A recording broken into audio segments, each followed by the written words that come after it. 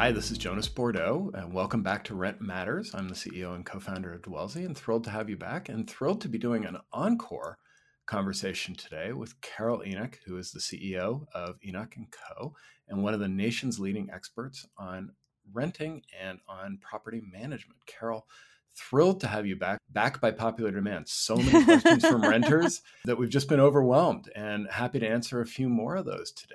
So thanks for coming back on the pod. I love it. Happy to be back. So I hear about this one from renters all the time, but I never really thought about it that hard. I just sort of said, well, why is your rent due on the first? Well, it's always kind of been due on the first, but a lot of people also get paid on the 30th or the first or the second or something like that. Like, why couldn't the rent be due on the 10th?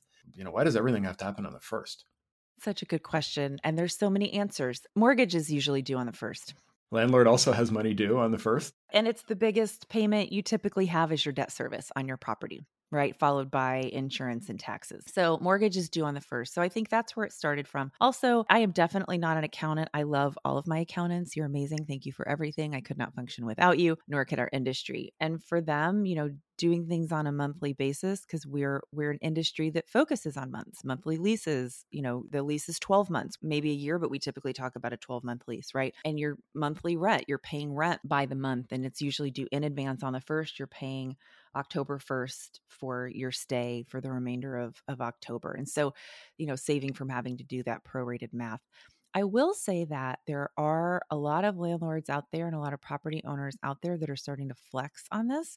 And there are a lot of companies, technology companies, that have recognized exactly the point that you made, Jonas, that people get paid at different timing. There are a lot of markets where rent is making up 50, 60, 70% of somebody's monthly income rather than, the 25% or 30% that a financial advisor would say is a nice portion of your monthly income to go towards housing. A lot of people don't have any other option because of what market rates are. And so they're maybe not able to pay their rent in full on the first of the month because they get paid on the 1st and the 15th. So there are some companies out there that have started working with flexible payment plans, which I think is really interesting. And look, they all work in a slightly different way, but the basic function is they make an agreement with the landlord. They make sure that the landlord has the money that they're supposed to have on the first of the month so that they can pay their mortgage, all of their bills, which are typically, like I said, due on the first, late on the 5th or the 6th. And then some bills are due on the 15th, but not many. And then intermediary companies will take on collecting rent from the resident throughout the rest of the month. So I think that's a super interesting solution. To your point, it's arbitrary because why did the mortgage company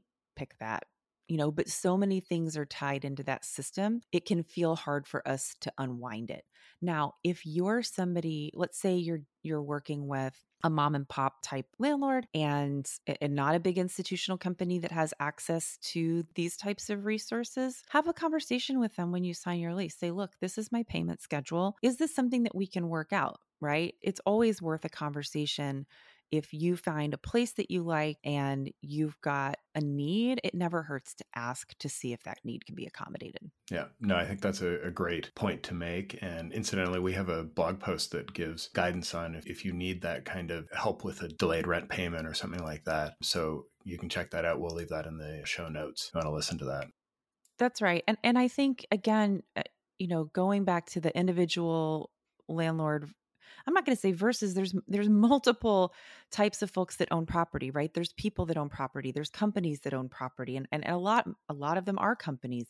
But at the end of the day, there are people that are working there whose job it is to make the building run and, just ask the question. If you have a question about something, always better to ask and see what you can do. My rental property in Denver, it's I'm a single person that owns it, and my mortgage is due on the 1st and they pull it right out of my bank account. And so I had a conversation with my residents before they moved in. And I said, look, this is how my deal works. I'm not cool with late rent payments. They pay me on the 25th. They pay early every single month because I had that conversation. Now, could I put an extra X dollar amount in my bank account to cover the mortgage? Sure. But as an investor, I don't like money just sitting there.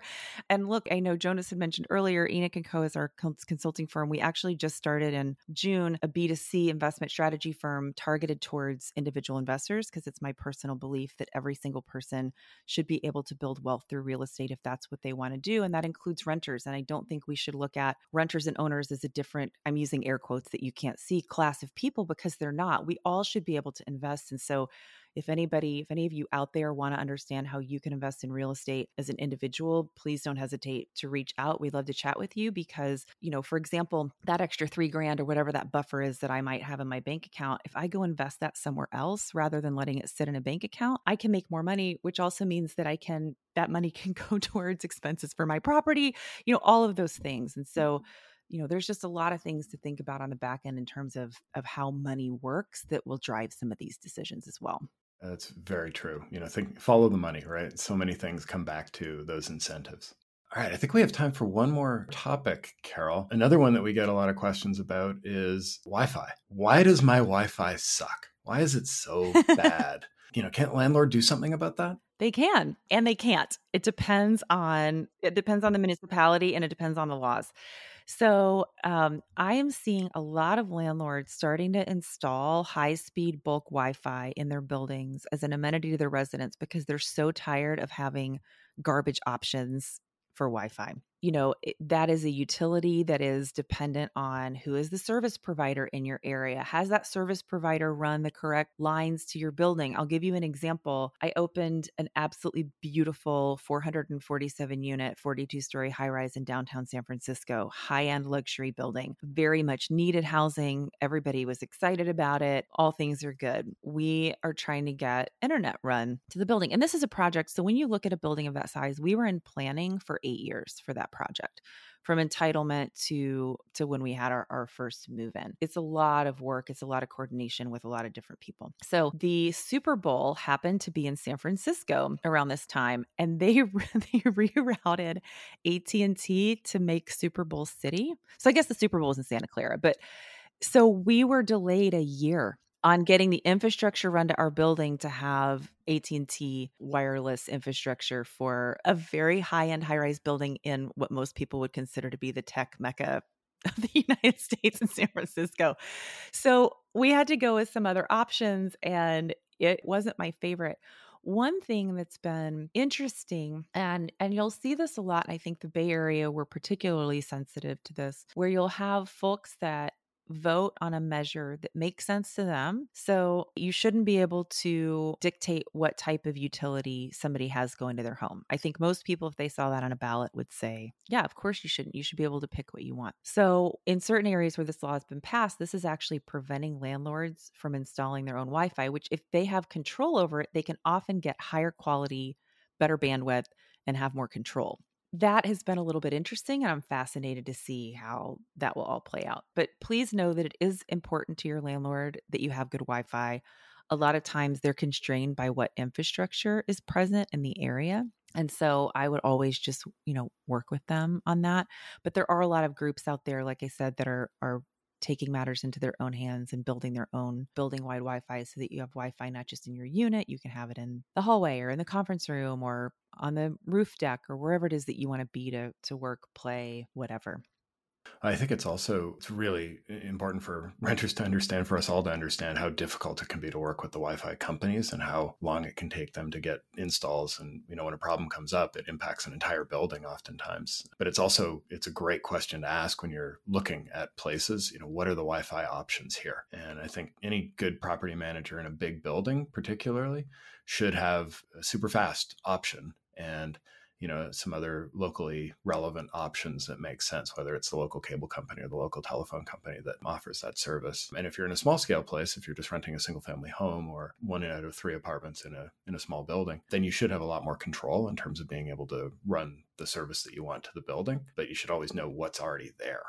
Yeah. And if you are running your own service, and this goes for any maintenance related item, make sure you talk to your property manager or your landlord before you do that and get their written authorization. And you want to do that for a couple of reasons. Number one, they've got your security deposit, and any damages beyond normal wear and tear when you move out are going to be your responsibility. And you might look at that as an upgrade, but somebody else might not. And the general standard is returning it back to its original condition. So you just want to have that conversation, check in with them. And again, getting it in writing, it doesn't have to be a crazy legal document. It can be an email that says, hey, just to confirm, we talked, I want to have Comcast installed. They're going to be drilling here, here, and here. Is that okay? The other thing is Comcast won't always, or whoever, I'm not going to pick on Comcast, but the utility company may not know in advance what work is going to need to be done. So if you can have somebody kind of on call, say, hey, is there a maintenance person or is there a property manager? Is there somebody that I can just pick up the phone and call during this time to ask questions in case they need to do things? And I'll give you a good example of why. And this is my personal example for my house in Denver that was built in 1947. My walls are plaster and lath. So for those of you that aren't contractors, plaster and lath was used a really long time ago. It takes a specialty contractor to repair. It's a gigantic pain in the neck. And anytime you put anything more than a small nail hole, it's got to be cut out, and you've got layers of steps that have to take place in order to make a repair. And my sweet, sweet, sweet residents installed 2 flat screen TVs on the wall and didn't check first. And I would have told them no, not because I don't want them to have flat screens, but because the cost of that repair is going to be their responsibility and it's not going to be cheap. So communication is just key. And again, it can be kind and positive and lovely, just clarifying. Yeah. Well, and, asking why, right, is always important. As a landlord, you should tell people why that's the case and help them understand. In this case, you want to put up a flat screen, it's going to be $1,000 to repair and put it back the way it was. Are you okay with that? Because I'm going to need an extra security deposit if you want to do this. Having a much more nuanced conversation, I think, makes a lot of sense. Or we work through, hey, is there a better option for what it is that you're doing? And I think most people operate in that way, right? Where they're happy to have a conversation, especially if you're working for a bigger company. That person you're talking to might not know why, but they might be able to find out for you. Well, Carol, this has been fabulous. Thank you so much for coming on the podcast. It's been a treat. And I hope everybody out there enjoyed listening to this and getting a bit of a different perspective and understanding why landlord does some things that seem kind of crazy to us sometimes. If you have your own questions about what your landlord is doing and want to understand it better, we're happy to come on and answer a few more of those. Feel free to reach out to us at rentmatters@dwellsy.com with any questions. Again, that's rentmatters@dwellsy.com. Thanks again, Carol. Really appreciate you being on. Thanks, Jonas. This has been Jonas Bordeaux from Dwellsy with Rent Matters. Thank you so much for joining us today. We hope you enjoyed the show. Thank you to Lena Stevens for production and editing and Gloria Tells for the music. Please be sure to subscribe and leave a review so other renters can find us. Lastly, but most importantly, please be sure to email rentmatters@dwellsy.com if you're interested in being our next guest. Happy renting!